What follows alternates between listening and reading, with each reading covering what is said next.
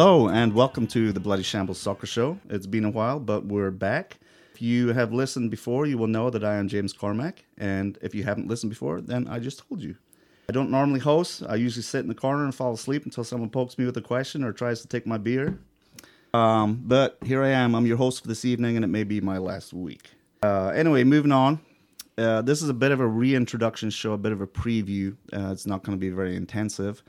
Because we haven't been around for a while and you need to get to know people again. So go through who is here. I'm happy to announce that the two people we're going to talk to tonight are going to become regular contributors or semi-regular contributors to the Bloody Shambles Soccer Show and shambles.com. One of them I introduced already this week. If you pay attention to her social media, her name is Rebecca Townsend, also known as Pitch Bitch. And she released her first article this week as a prelude to the game against Charlotte Independence this week. So I'm going to introduce you to her, and she is going to introduce you to our second guest. So welcome to the show, Rebecca Townsend. Thank you, James Cormack. It's a pleasure to be here. So give us a brief history of Rebecca Townsend. You've been around the team since day one, like everyone on this show tonight. So if anyone that doesn't know Rebecca Townsend, what will you tell them? Well, thanks for having me. You've got a real live Hoosier here. I was born in Muncie, raised in between Bloomington and Clinton County. I consider Bloomington my hometown.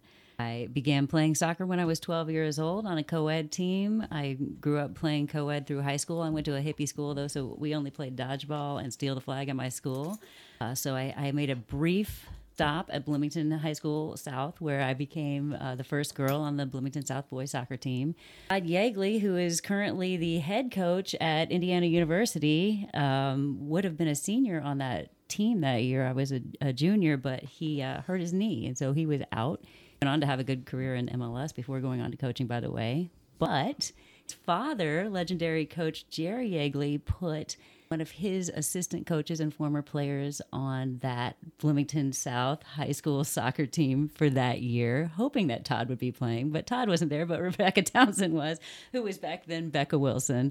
So Becca Wilson played for this guy named John Trask, who is currently the head coach of University of Wisconsin now, back in the day. So I didn't play with ladies until I showed up at Earlham College from out of nowhere. Nobody had heard of me, so they had already had preseason and everything, and I showed up and kind of shook things up as I want to do a little bit, and the coach and I kind of butted heads. Yeah, I was the first one off the bench, and I had to get some stuff out of my lungs, and catch up with the girls with our suicides and things.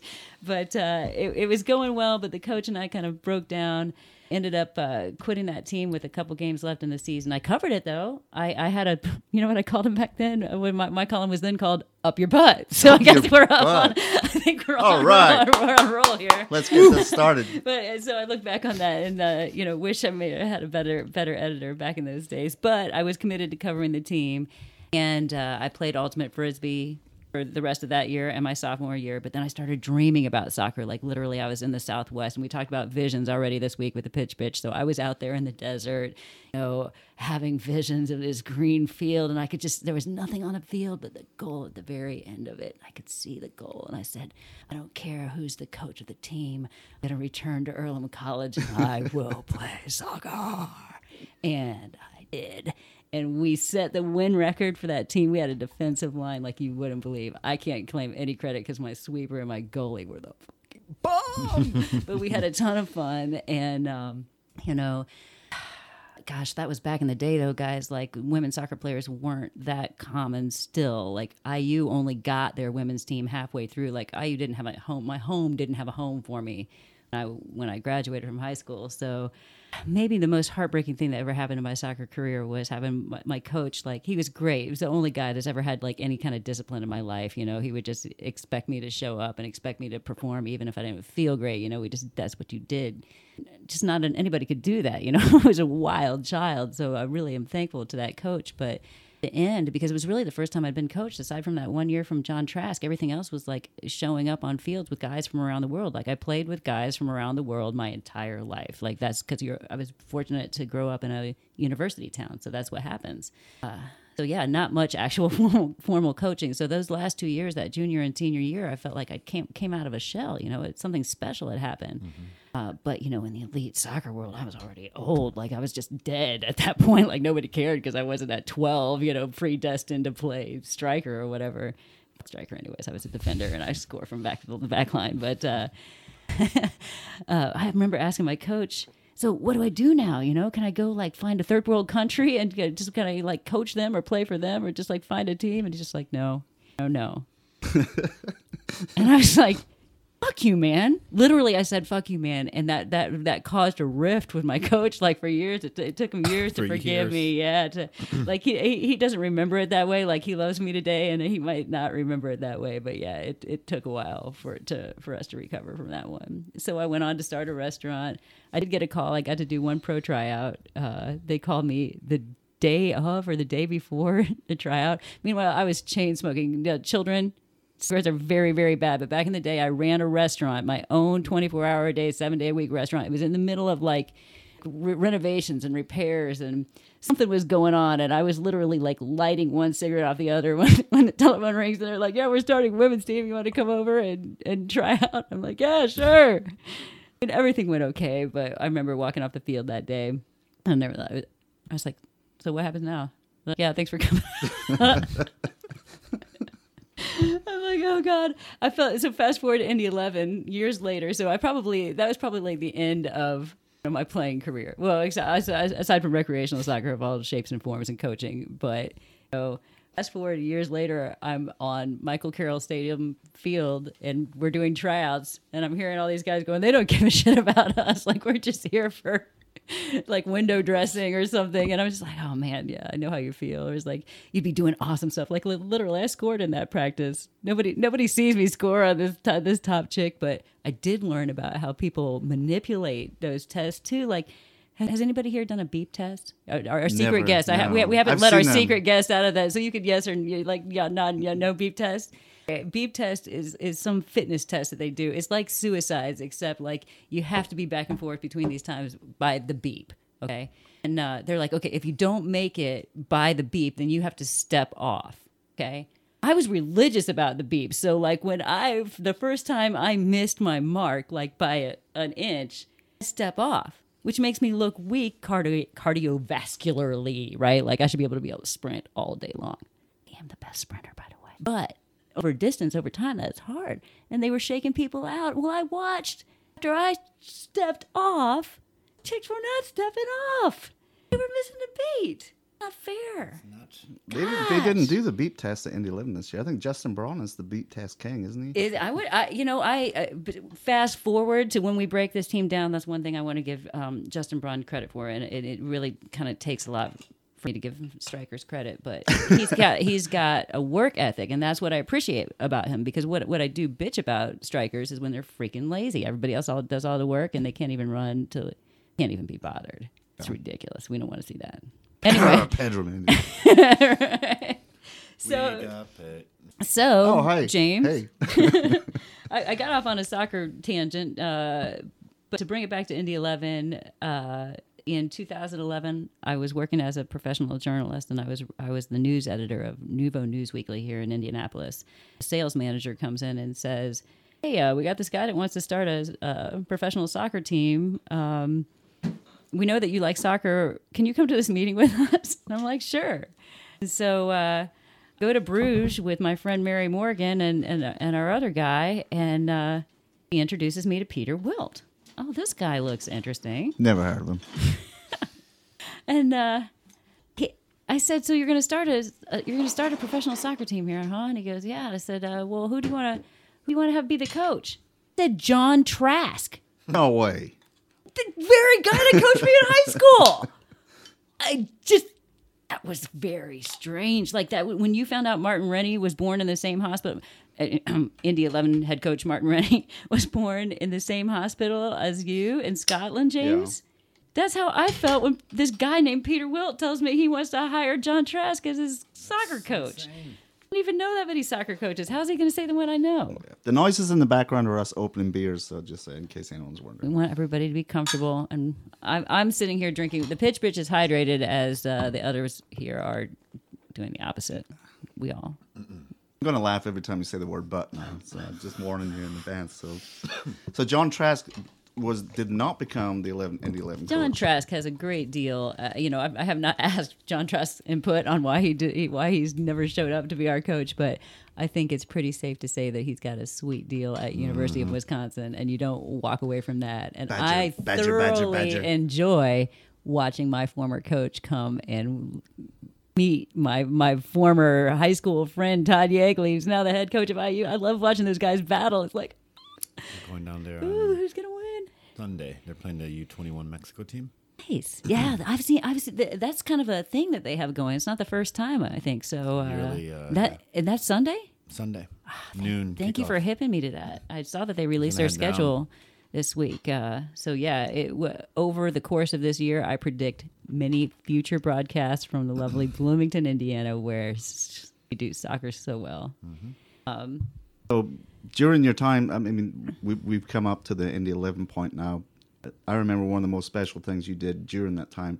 You can explain more what you did on a professional level with Indy 11, but tell us about the trip to Brazil. Okay. So I'd been covering then soccer since this team arrived. Like I was doing social justice and environment and politics, all these other things, but this soccer team just sort of emerged, and I had to cover it because not very many people know how to cover soccer. Not many people care, and I knew it's critical. All of a sudden, I'm on the soccer beat. I'm getting to know this Peter Wilt guy pretty well. I'm hanging out with all these soccer guys. And Peter makes me realize that we have a very special soccer story, and it's corresponding with this challenge that I've had, a personal challenge I've made against myself, which is that I can't miss another World Cup. Like I missed the South Africa one, and I thought that I should just challenge myself to go. It's only every 4 years.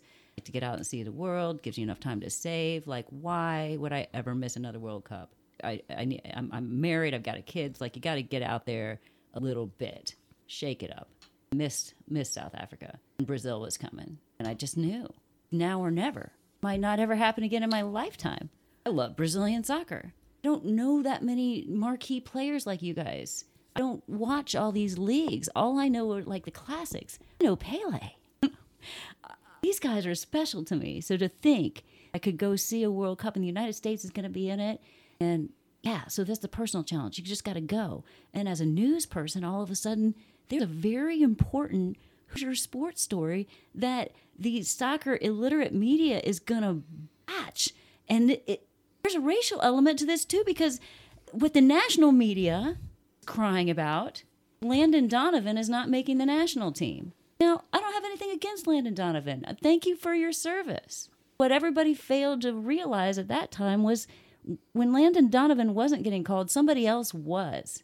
It was this little guy named DeMarcus Beasley from Fort Wayne, Indiana. And he was going to be the guy that made World Cup history by being the first U.S. player to play in 4 consecutive World Cups. Mm-hmm. And so I am very proud to have used the power that was in my hands to make a news cover.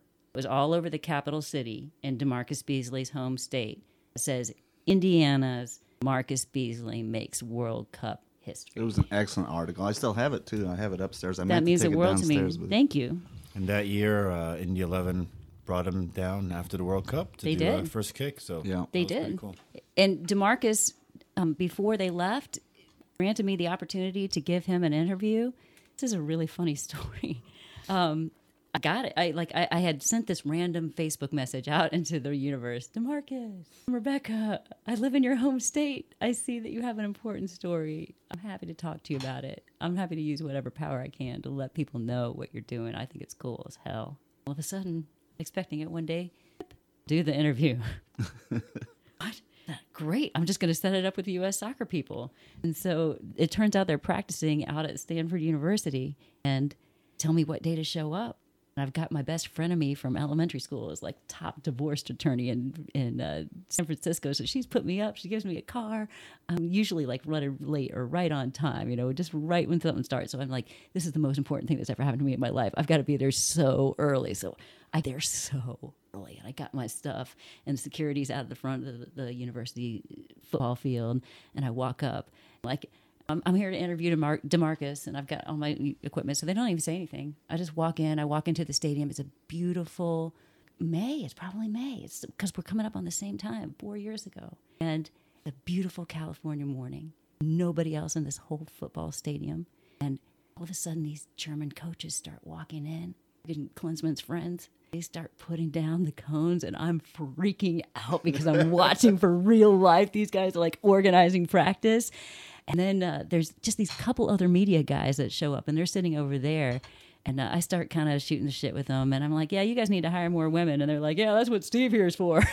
God, you guys are like, it's the whole thing. The sexism through the whole thing is just like, I'm never going to get ahead. And I have to like make my own world anyway. So, but we're still shooting the shit and cutting it up.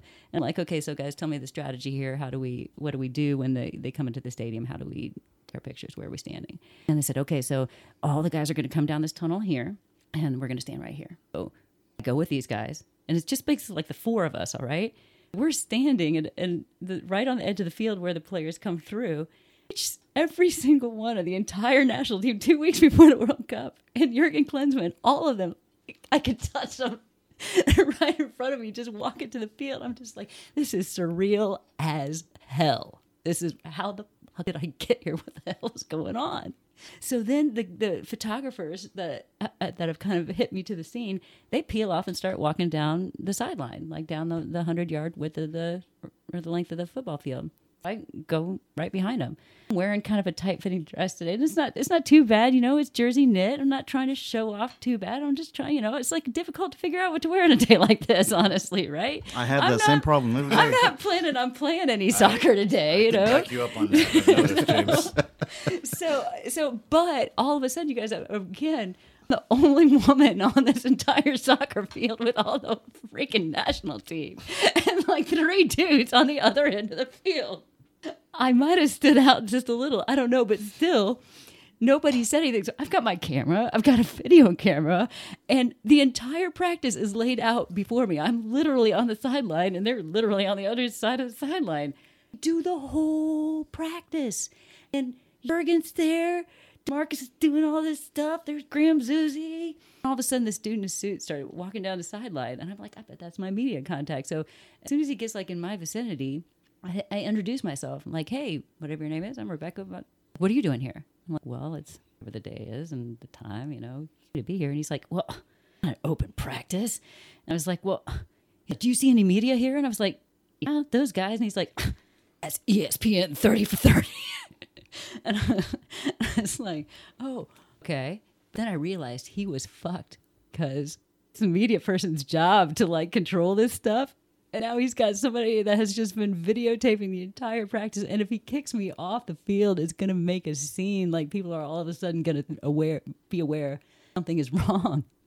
It just walked away. No problem. So then after practice, DeMarcus comes up and we sit for another 20 minutes and talk career and gave a shout out to the Pacers because it was playoff time. It was just like this time 4 years ago. And then when Indy 11 brought DeMarcus to the game after the World Cup, I was thrilled to be able to share just the tiniest story with him. Hadn't said a word to him. He'd been bombarded by everybody that wanted to say something to him at the stadium, and he was just getting ready to walk away for the night. I said, DeMarcus, I'll just tell you this one thing. After that night in Salvador, when you guys were kicked out by Belgium, I went to the interior, like 6 hours country. Long story short, like wilds, like Indian country, back hills, it was another world. I firmly believe, like I left this universe and like went into some kind of ulterior dimension. In that place, ran across this kid had just gotten back from Australia, some Brazilian musician, just back from Australia, meeting him some mountain next to a waterfall in the middle of the sticks, DeMarcus, this guy. In my broken Portuguese, we're breaking down what happened in Salvador. And this kid is saying, the United States team looked good. And I said, yeah, DeMarcus, I thought the United States team looked good. You guys did good. People around the world recognized what you guys did. And the kid, random kid in the middle of nowhere, named you, DeMarcus. When it came to who he wanted to say he was impressed with on the team, I didn't prep him. I didn't say where I was from. I didn't give him the Indiana speech. Out of his own mind came DeMarcus Beasley. that made me so happy to be able to say that to him. I hope it means something to him. Sure it did. That's so cool. Now, I can relate to part of that story because, like, this month of April's been so cold. I don't know whether to go with summer dress or capri pants. Like, every day, it's like I can't make my mind up. But and now here you are, working for Bloody Shambles. It's incredible. Quite the circuitous journey. So anyway, why don't you introduce our next guest, who we've already heard? You can't mistake that beautiful voice. No, you cannot. Tell it, because we've all known each other as long as each other has known each other. So you introduce our next guest. I remember the first time I saw you. The first was time in Union Jack. ever I saw your face. There was a team event. I can't remember the next line of the song, but it would be really cool if I did. Yeah, it would be. Can't even remember. It was so early, but I remember there was a table and there was Jürgen Sommer, you. I don't know if anybody else was at that table or not. I think it was either Kaluter or Peter Wilt that said, "This is Guijo, our new community relations guy." Thought, this thing's going to be all right. And then you open your mouth, and not only are you a beautiful face, but you're a great soul. And Guijo Gordon, we've been at this forever now. We have, Rebecca. And we've had a ton of fun. I think that our heart is in the same place. So let's see. So that people who haven't met you yet can get to know you. Let's go back to that point in time in your life. How in the heck did you get to that table that night? So I'm a native New Yorker. Moved to Indiana back in 2006. I'm here for a girl. She was studying her PhD and accepted a fellowship at DePaul University. Moved from Brooklyn, New York to Greencastle, Indiana, and had a bit of a extreme culture shock scenario happen right there. So I was in Greencastle for 2 years and then made my way to Indianapolis. Worked at a couple different places, started at Angie's List for a couple months, spent 2.5 years at the International School, Indiana.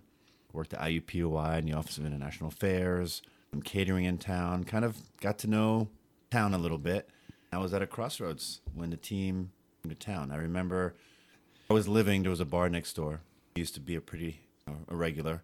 Bartender was a huge soccer fan, hold it against them. And he, we talk soccer all the time. We're allowed to cuss on this show, so fuck Chelsea. Yeah, fuck Chelsea.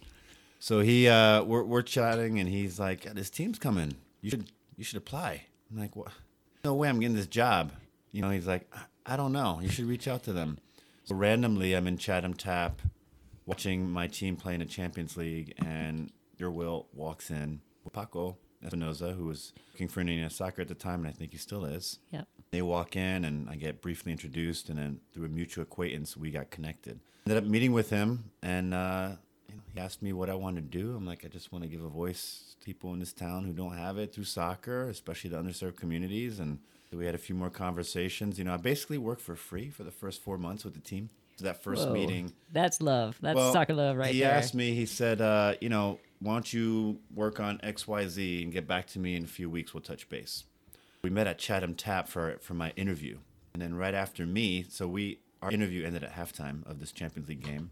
I went to sit with my friends and watch the rest of it. And Larry Lindy, who's now the current director of sponsorships, walks in after me as his interview with Peter. It was rescheduled from the office to there because of me. I take pride in that. So Larry walks in and they have their meeting. The game's over. Everyone files out, but Peter and I and a few other people still in the bar. He's about to walk out. I said, "Peter, what you asked me to research, I will have it to you by Friday instead of a few weeks." And he said, "Okay." I got it to him on Friday. On Monday, I checked in. He gave me other stuff to research. Friday, I gave him what I found. Did that for 4 months. And I got hired. So That's fascinating because I didn't know anything about you before you you joined the team. So that's really cool. No, I really did. I mean, I talking about your soccer history. I've got on my car keychain here my very first medal from Geneva, Switzerland. It's 1988. I want to ask a further question from what you've just said, because you say you're a native of New York, which is really cool. I've always been really foggy about your background because I want to say, when I describe Guijo to other people, when you're not around, I'm like, he's Cuban, Haitian, Swiss American.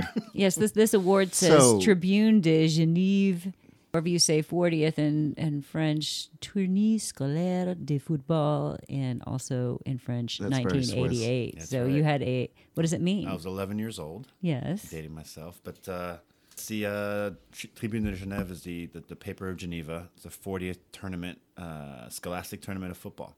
Cool. So it's been the time of the 40th year, so it's pretty cool. So give us the cultural and heritage background of Guizhou. I will give you the Cliff Notes, absolutely. So I was born to Cuban-Haitian parents in New York City. My biological father is Haitian and my biological mother is Cuban. Divorced when I was 1. My mother remarried a Irish-American gentleman who hailed from Manchester, Connecticut. And they worked in the same building in New York. It's kind of a love story the way they got together, but that's for another time. And he is a patent attorney, so he accepted a contract position at the World Health Organization in Geneva, Switzerland. So I was 4 years old. We moved to Geneva.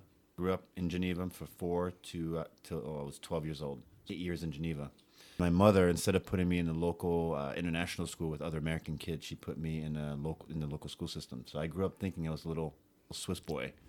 Yeah, I was reminded every now and then that I wasn't. I still consider myself from Geneva in a lot of ways. It laid the foundation for how I look. You really are from Geneva in a lot of ways. How I look at the world. You know, Swiss people are modest. They get a lot, I don't know. It's just the worldview started there. As I got older, I started gravitating to other parts of my culture, especially the Cuban, my culture, because I didn't grow up around the Haitian side. Amazing. I mean, I'm jealous, to be honest with you. That kind of background. Confusing as I would love. Child, trust me. So, I mean, I've played soccer with you, and I've watched you play soccer. You're very good. I mean, I wouldn't say you're brilliant. You're not bad. At what point in your life and which country did you start getting interested in soccer? So it started there. I still remember from this medal. Still remember being on it's an overcast day evening on the pitch, just being like happy.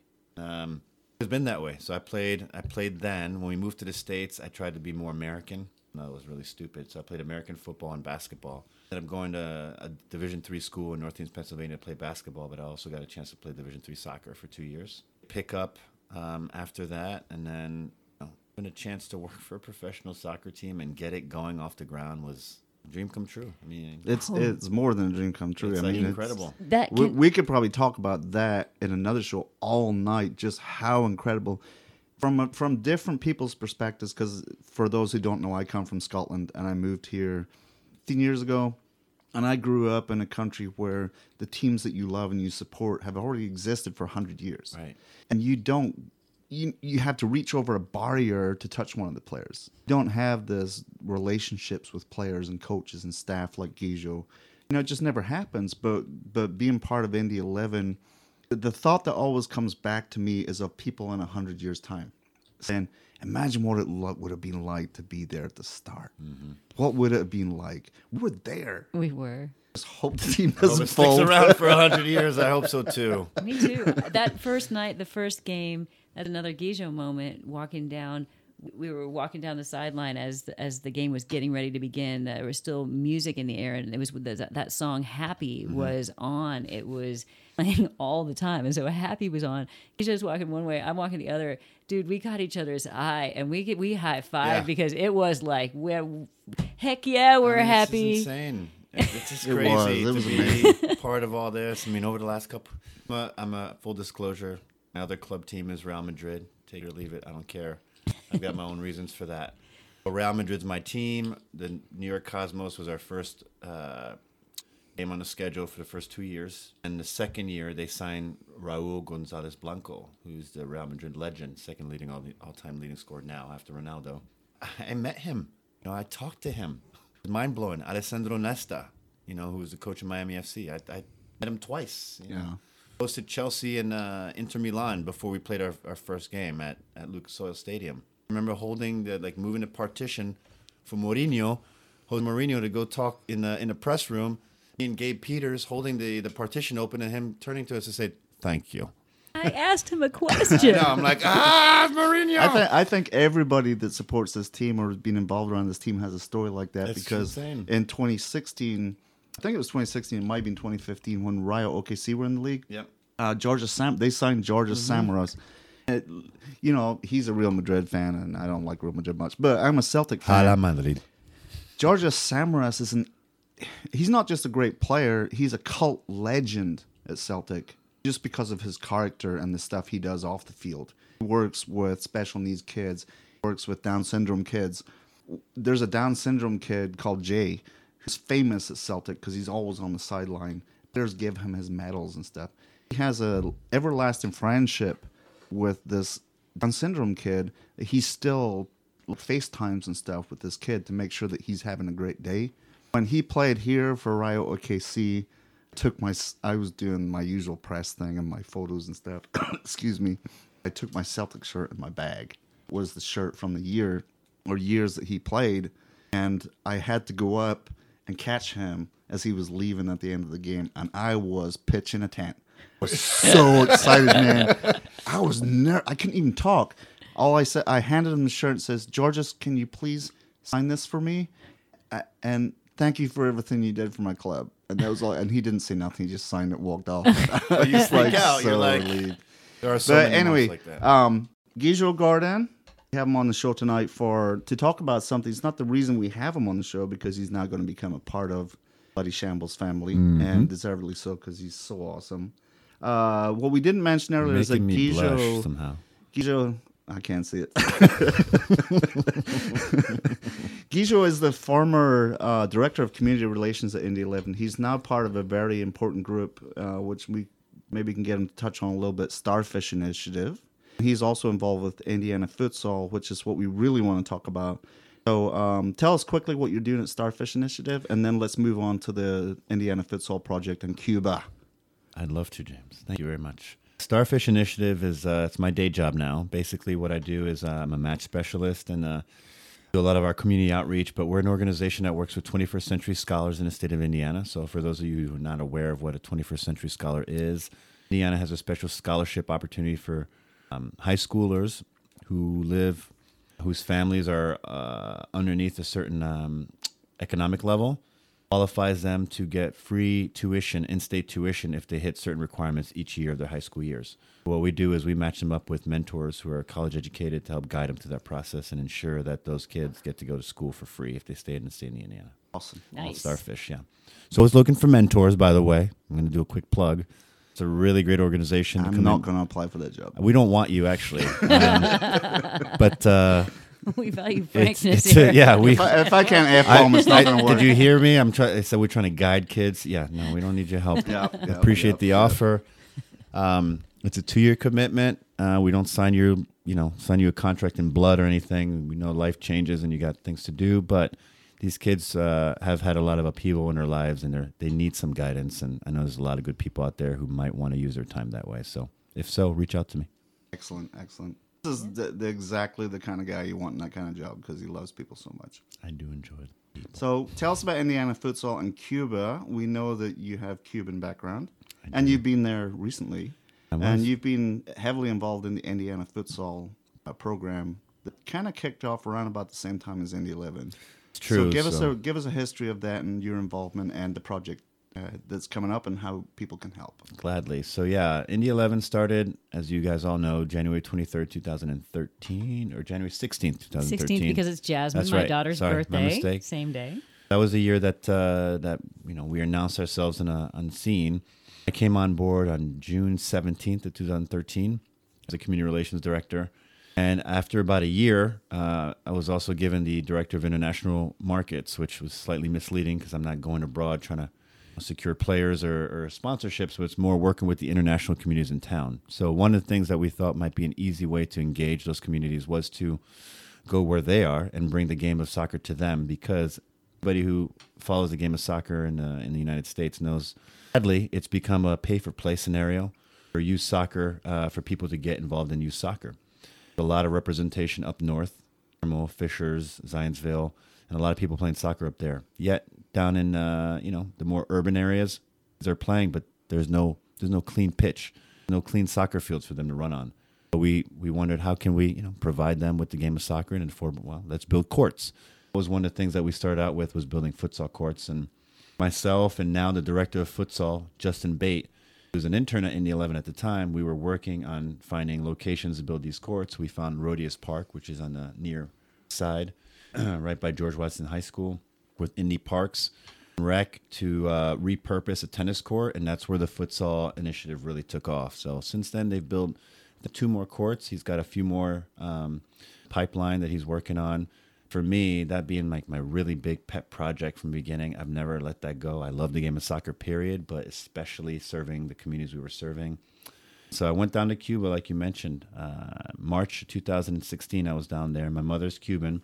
She's been helping out the Cuban people, our family, for years. I can try to bring them up to speed with best practices, all kinds of levels. And here, her friend is the head of the Department of International Studies at Tuck University, which is the first MBA program in the United States. They were looking to go to Cuba because it was starting to open up at that time. So he asked me if I wanted to come. At the time, I just said yes. I hadn't taken vacation in 3 years, of course, and didn't think twice about it.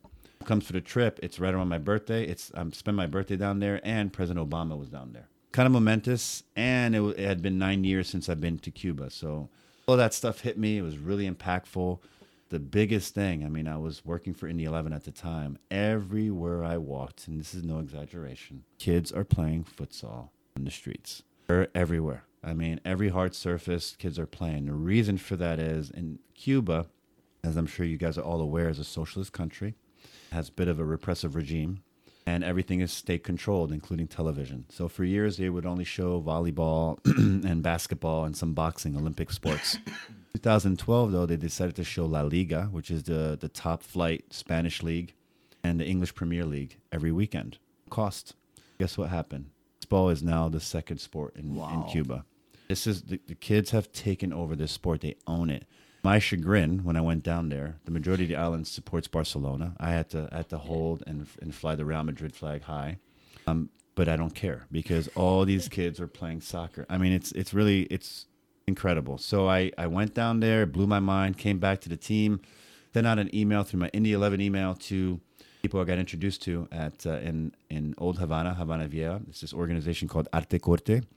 They were in the process of putting together a futsal league for the community kids. This organization is a community organization that tries to teach a trade to the youth. In this case, it's cutting hair. So they repurpose an old barbershop in Old Havana. It's like the prettiest barbershop you've ever seen in your life. And they work with community kids to teach them a trade. But then they also extend into the community in many, many ways. And one of those ways is through engaging them through futsal.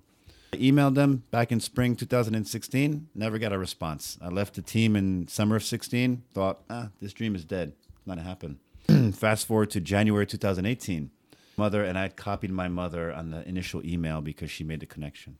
Gets an email and forwards it to me and says, does this mean anything to you? It's from De Corte. It goes, Que hola, papito. Remember us? Finally got the futsal league off the ground. Do you still want to partner with us? I'm like, wow. What? So Justin and I are still good friends. We talk on a regular basis. I sent it to him. He's the director of futsal. I said, can we do anything with this? He goes, yeah. Then we had to get the blessing of the leadership that he falls under. Indiana Futsal falls underneath the umbrella of Indiana Soccer Association, the amateur organization for soccer in the state of Indiana. We approached Dave Guthrie, who's the executive director, had a conference call with him, my mother, our contacts in Cuba, and our team. Sold, and after that, he said, go forth. Go on. Yes. If you guys can raise the money, go. That's where we are. That was a month and a half ago. So everything's moving really quickly. We're going to be down there from May 16th to May 26th. I don't even want to know how many days that is. I don't want to know. It's very close. 10. Yeah, thanks. But our big fundraiser is coming up on May 4th. Oh, sorry. You'll be down there for 10 days. I'll be down there for 10. It's not in 10 days. Trying to give me a heart attack. But yeah, May 16th is like 20 days away. Week from tonight, there's a big party, right? So a week from exactly tonight, hopefully you guys will be joining us. I'm definitely going to be there because I'm getting hammered drunk. If there's beer and ice cream, I'm coming. Well, there's beer. There's a dance floor. There's a huge dance floor. So to tell you a little bit about the evening, obviously we've got a GoFundMe page, by the way. If you guys want to check that out and make a donation to this event or to the project, we'd appreciate it greatly. The fundraiser itself is...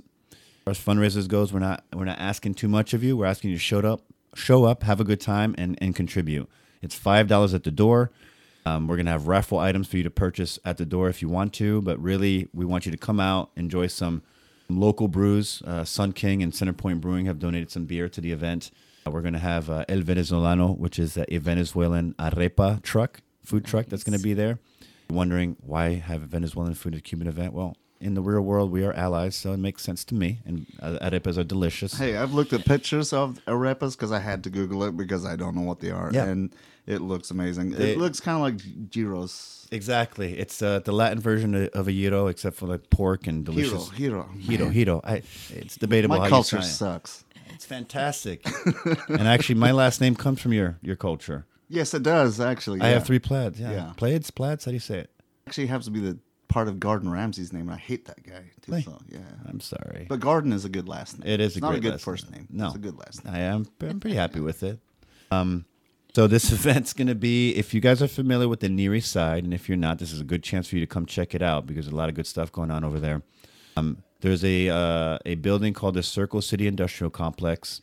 Houses right now Centerpoint Brewing and a Ruckus Makerspace. And if you haven't checked that out yet, do yourself a favor and do so, especially that night because it's going to be First Friday. Opportunity for local entrepreneurs to get their own business off the ground. You can rent space there to produce your own wares and peddle your own wares. Here, they're going to be opening up a second building, and that's where we're going to be. So the address is 1417 Commerce Avenue. If you've gone Mass or Brookside Avenue, you go over the railroad tracks, and there's a building that has the Indy flag painted on the side of the building, so you cannot miss it. That's where we're going to be.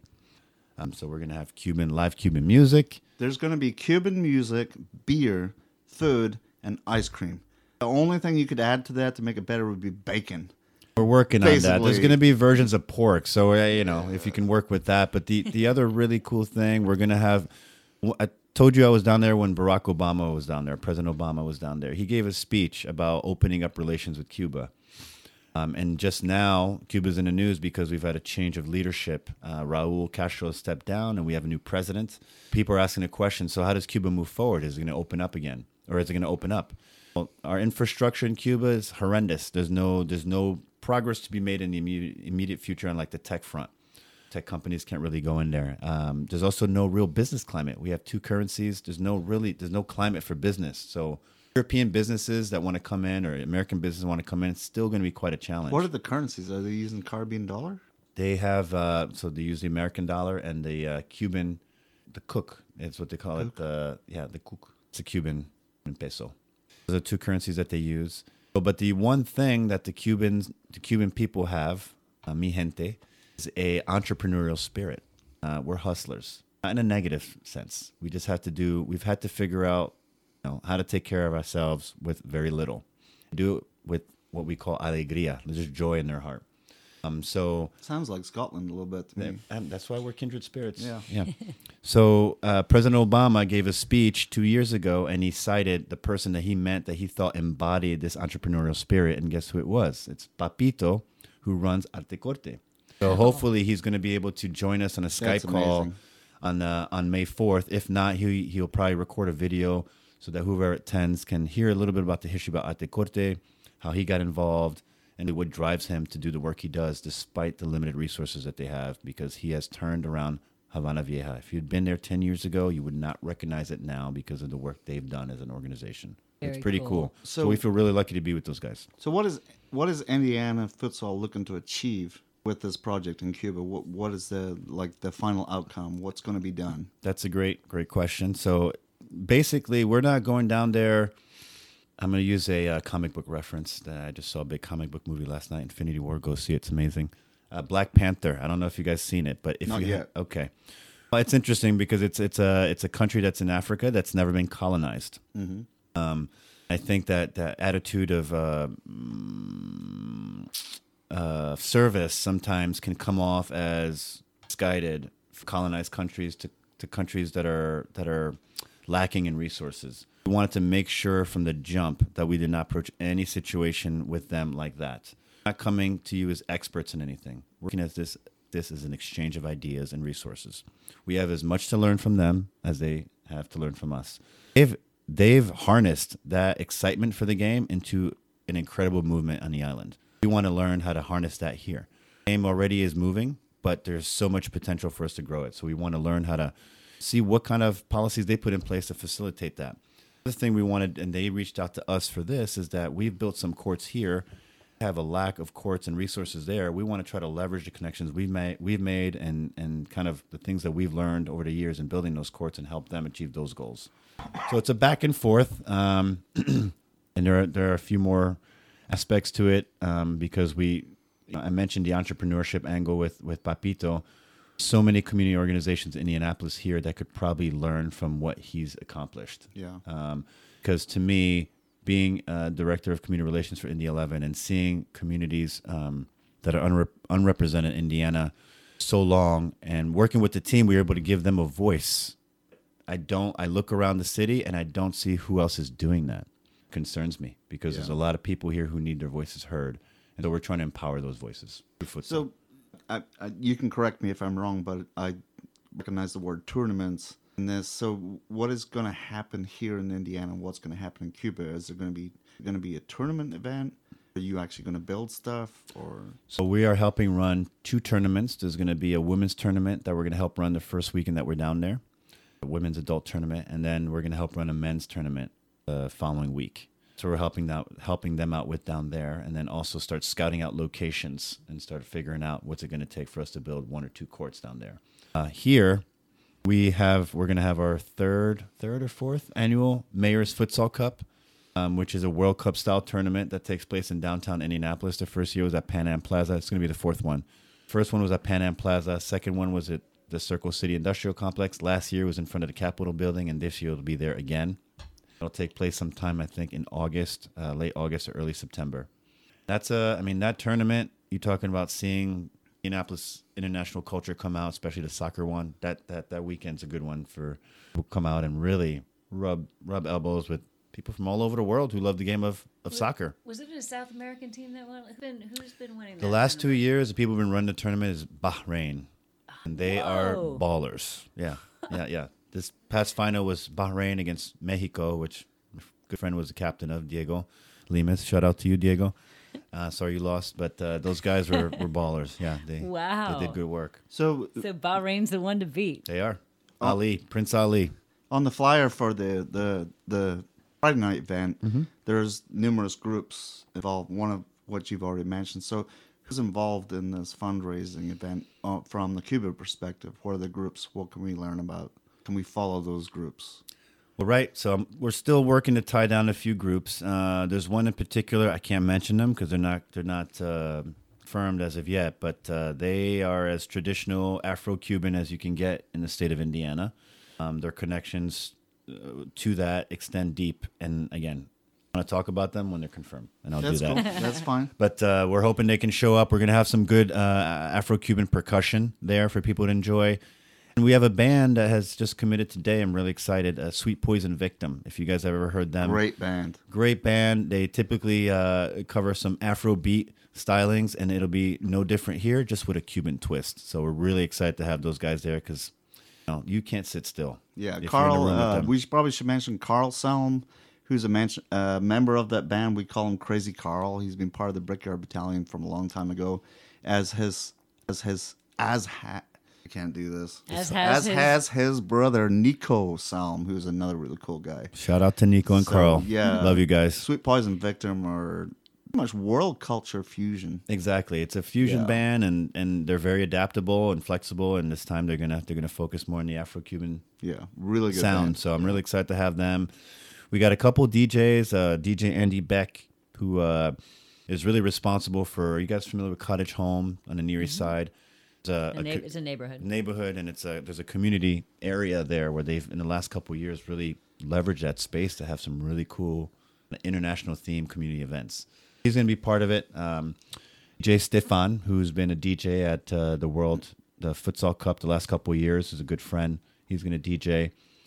DJ Kyle Long, I believe, is possibly going to spin that evening, although I don't have that 100% confirmed, but this is putting a little pressure on you, Kyle. So I hope you can join us. And who else do we have? It's going to be a great lineup. I mean, essentially, it's $5. It's $5 to get in. Did you say there was a call out for stuff? Are you supposed to bring donations? What are you packing when you go? It's $5 at the door. Yeah, it's $5 for the event, but there's a GoFundMe page. And after this podcast, we will let everyone be aware of those where they can go and donate money if they need to. I just didn't know if they were taking any gear also, like shoes or shin guards or anything like that. Well, we're bringing down futsal balls and I think some equipment. So yeah, we might actually make a call out for people to bring equipment. But money pretty much helps with everything. Money is money talks. Cliche, but money does talk, and that's what's going to help us get down there and have the biggest impact. So cool. And that's the other thing. I'm glad you brought that up. There are travel restrictions with what you can bring down there. So we're very limited in the resources that we can bring, but we can bring money to purchase resources. Does that make sense? That does make sense. So we will supply links for everything that Gijo has talked about on our Twitter account, and also link to this podcast when we release it as well. So we'll move on. One real quick thing. Sorry, because once you guys see the promotion for the event, I just don't want you to be confused or be intimidated by the name of the event, because it's called Un Poquitico de Cuba. And what un poquitico means just, so in Spanish, un poco, un poquito means a little. Cubans, we add tico at the end of most things. So it's un poquitico, which is a tiny, tiny little bit. So it's a little slice of Cuba is the name of the event. It's like cita, or in Spanish, exactly. like fibrecita. Uh-huh. Yeah. So yeah, un poquitico de Cuba is the name of the event. And I don't want to be obnoxious, but we just need you to support us un poquitico for this to be a success. So come on out. Yeah. Definitely come out. Tú sabes. Everyone from Bloody Shambles is going to be there. So if you ever felt some weird need to meet someone from Bloody Shambles, we'll be there. So James' beard is looking very well manicured. I think it'd be worth your while if you met him. No, your lines are way straighter. I just saw him today, so it's not fair. But yeah, maybe you guys can groom each other before we go. We'll wrap that up. That'll be our first video cast. From our side of things, we're going to continue to promote this event right up until the day before, Appreciate or it. the day of. We've kept you listening long enough, and we did talk some Indy 11, and we probably released some tidbits people haven't heard before. Poquitico? Poquitico. Poquitico. Un poquitico. Yeah. So, yeah, for anyone that's tuned in to listen to news about Indy 11, we're really sorry about that.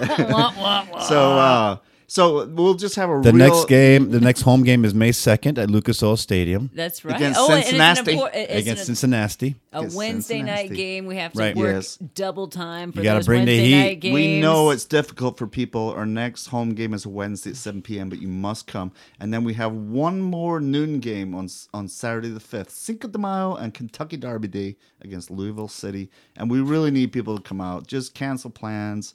Just do whatever you can. Just be there, because this team is fucking amazing right now. The team is killing it, and also relating to this Cuba trip, I've asked some of the supporter groups to possibly come up with a Cuban chant that might be introduced that day, and if it's not introduced today, I might introduce my own. So come out there so we can sing a little Cuban themed chant to support the team. Excellent. So we'll go around the table real quick. So Indy 11 has played 4 games this season so far. We've played 2 games on the road, which we've won both. We played 2 games at home. We lost to Cincinnati, unfortunately. Why, I have no idea. And we beat Nashville. We beat Richmond Kickers in North Carolina. So after the North Carolina victory, which was 1-0 away from home, that was already our best start in our franchise history since 2014. We're now on 9 points from a possible 12. We have a new roster and a new coach. So real quickly, Rebecca, how do you feel about this team right now? Feel excited. I feel like it will be us that holds us back, if anything. If we are together and we believe in each other, that we can build each other into a massive force of soccer greatness. And I can't wait to see how the season develops. Are we a playoff team? We're a championship team. Fuck yes was the answer. Gijo Garden, what do you think of Indy 11 right now? You've seen every team through, let's just say, 11.0 was Jurgen Sommer, 11.1 was Tim Reagan, 11.2 was Tim Hankinson. We're now on Martin Rennie, 11.3. How does this team look right now? It's the most encouraging I felt about the team. Okay. The team looks solid all around. I went to the first game. I got to say, after we moved from Michael Carroll Stadium, this is the first time the first game that I went to that I fully enjoyed as a fan. And the team was fun to watch. They ran a little bit out of steam after the 60th minute. I know that was beginning of the season, and obviously they're picking it up. So I'm excited. That leads me on to one last question. Hot takes. Lucas Oil Stadium, Rebecca Townsend. I was encouraged by this massive, an extra 6,000 people that showed up all of a sudden. So even though there's still thousands of seats to fill, I see a day when the whole dang stadium is full, and I just like to see those little, those little steps that we're moving toward it. So let's fill that fucker up, and then we'll get one that's made with we'll make a world class one with grass when somebody listens. Gijo, Lucas Oil Stadium.